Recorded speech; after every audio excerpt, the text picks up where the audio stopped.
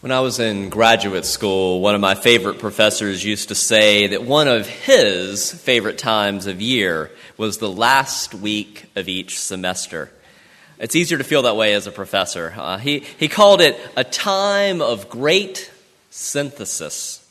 He said he could almost feel it in the air, the energy of students preparing for final papers and exams, striving to weave all those disparate strands of knowledge they had learned during the term into what was hopefully a convincing and coherent tapestry. And at the time, I used to sometimes roll my eyes when he would say things like that because I was wearily in the midst of studying myself. At the same time, I knew on one level that he was right, that integration is hard work, but it's essential for transforming mere data, facts, and information into wisdom. We live in this information age. We're overwhelmed with data, with information, with facts, with things to read on our worldwide web. But it's that next W of wisdom, of what's worth reading and what's not, and what really matters that's essential, and that's part of integration. And I tried in last week's sermon on lost Christianities and banned books of the Bible to distill in approximately 20 minutes the core lessons from the 9 hours that I've spent lecturing about that topic at Frederick Community College this fall. Some of you at least found it at least helpful and not just a torrent of information. And this week I want to make a similar effort in regard to this 10-week class on building your own theology that we've been doing this fall here at UUCF. And before this class began, I did preach a sermon back in early September titled Building Your Own Theology. So this sermon is a sort of sequel. So if you weren't here for that sermon, I'll link to it in the sermon manuscript, and you can look at that if you would like to get some of the context for this sermon. That being said, the goal of the Building Your Own Theology curriculum is to work on articulating what you believe and why. And to do that in conversation with other Unitarian Universalists, as well as with theologians, philosophers, and other thinkers throughout history. You heard a few of the results of that class earlier this morning. And for those of you who are unable to attend the class, one goal of this sermon is to perhaps inspire you to do some reflection, maybe even some writing on your own about what you believe and why. Accordingly, perhaps the most important point to make about building a 21st century Unitarian Universalist theology relates to what is known as the liberal turn in theology. And the liberal turn in theology is precisely the move from a theology that is constrained by tradition, by hierarchy, by community, to one that views reason, feelings, and experience as equally legitimate points of theological reflection. So instead of being expected to believe a doctrine or a piece of dogma because it allegedly has always been that way, that almost never turns out to be the case, but because it's always been that way, because religious leaders tell you so, or because that's what everyone thinks, so you have to believe that. Liberal theology insists that human reason, human logic, as well as individual feelings and individual experience, what you know to be true because you've experienced it in the crucible of your own first-hand experience, that those are essentially important to building your theology, one that has relevance, one that has integrity. And although the prospect of building your own theology can be liberating and exhilarating, the actual process of deconstructing obsolete beliefs and then reconstructing a new framework for beliefs and practices is hard work. You've likely either experienced that for yourself, or if you talk to some of those members who attended the 10-week class, I think they will tell you that it's hard work. A do-it-yourself theology can be most worthwhile, but the challenge in the end, as the old saying goes, is to ensure that the freedom liberalism gives leaves us genuinely set free from the oppressive parts of our past, but not cast adrift, which is how we can sometimes find ourselves. And for those who didn't take the class, I will offer you a way of getting started. The 3 questions that we invited all the members of the class to respond to in our first session were the following. First, what are some significant religious beliefs that you cherish today? What are some religious beliefs that you deeply cherish? 2, what are some significant religious beliefs from your personal history that you've rejected? What beliefs have you rejected and why? And 3, what are some religious issues with which you are currently struggling and would like to explore?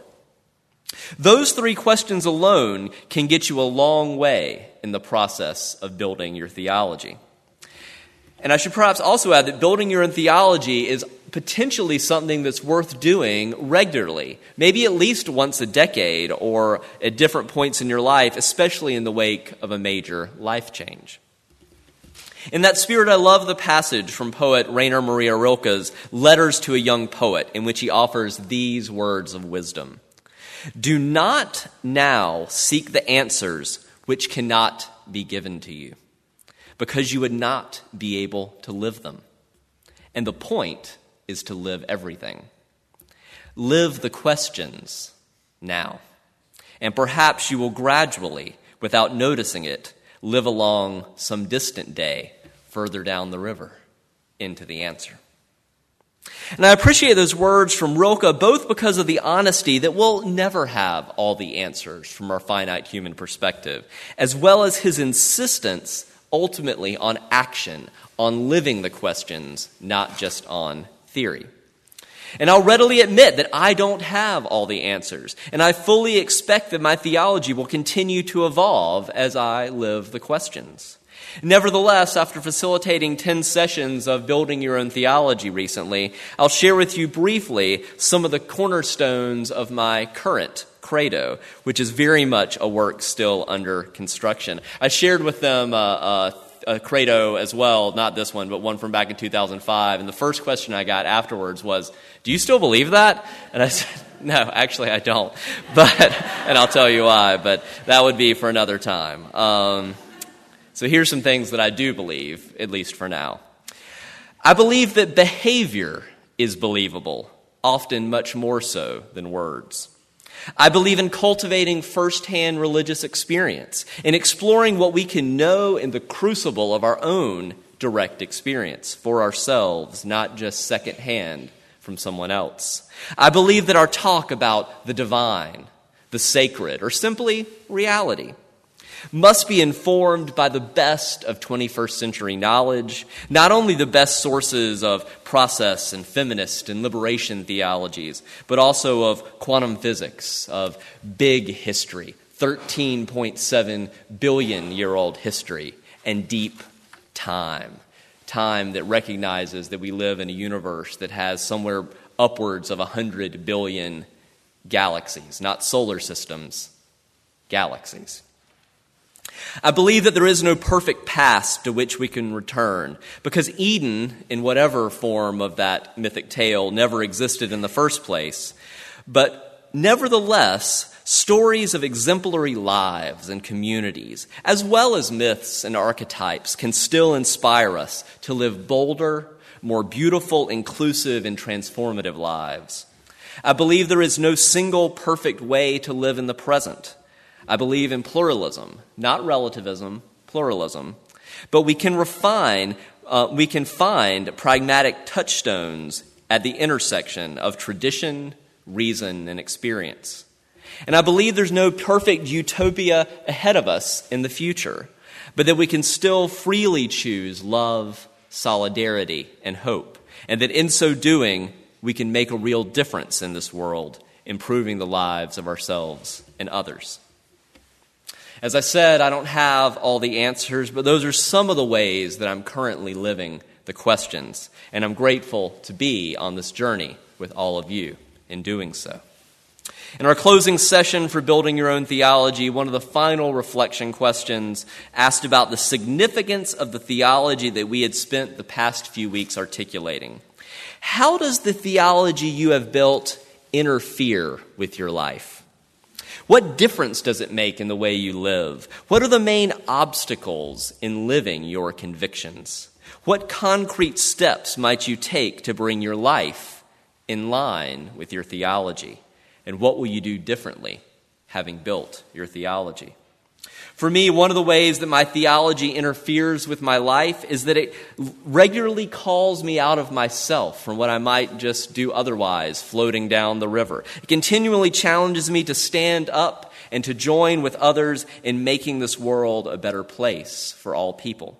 And although I do believe that building your own theology can be a constructive, helpful practice, ultimately we Unitarian Universalists are a big tent movement that explicitly makes room for drawing from 6 diverse sources. They're printed on the back of your order of service, and we use those 6 sources in shaping our communal life together. And in recognizing our theological diversity, you heard some of it this morning, we like to remind ourselves that you don't have to believe alike to love alike. And despite the diverse theologies that we're continually building and rebuilding, we emphasize in the end that we value deeds over creeds. Concrete actions of working for justice, standing on the side of love, and building the beloved community.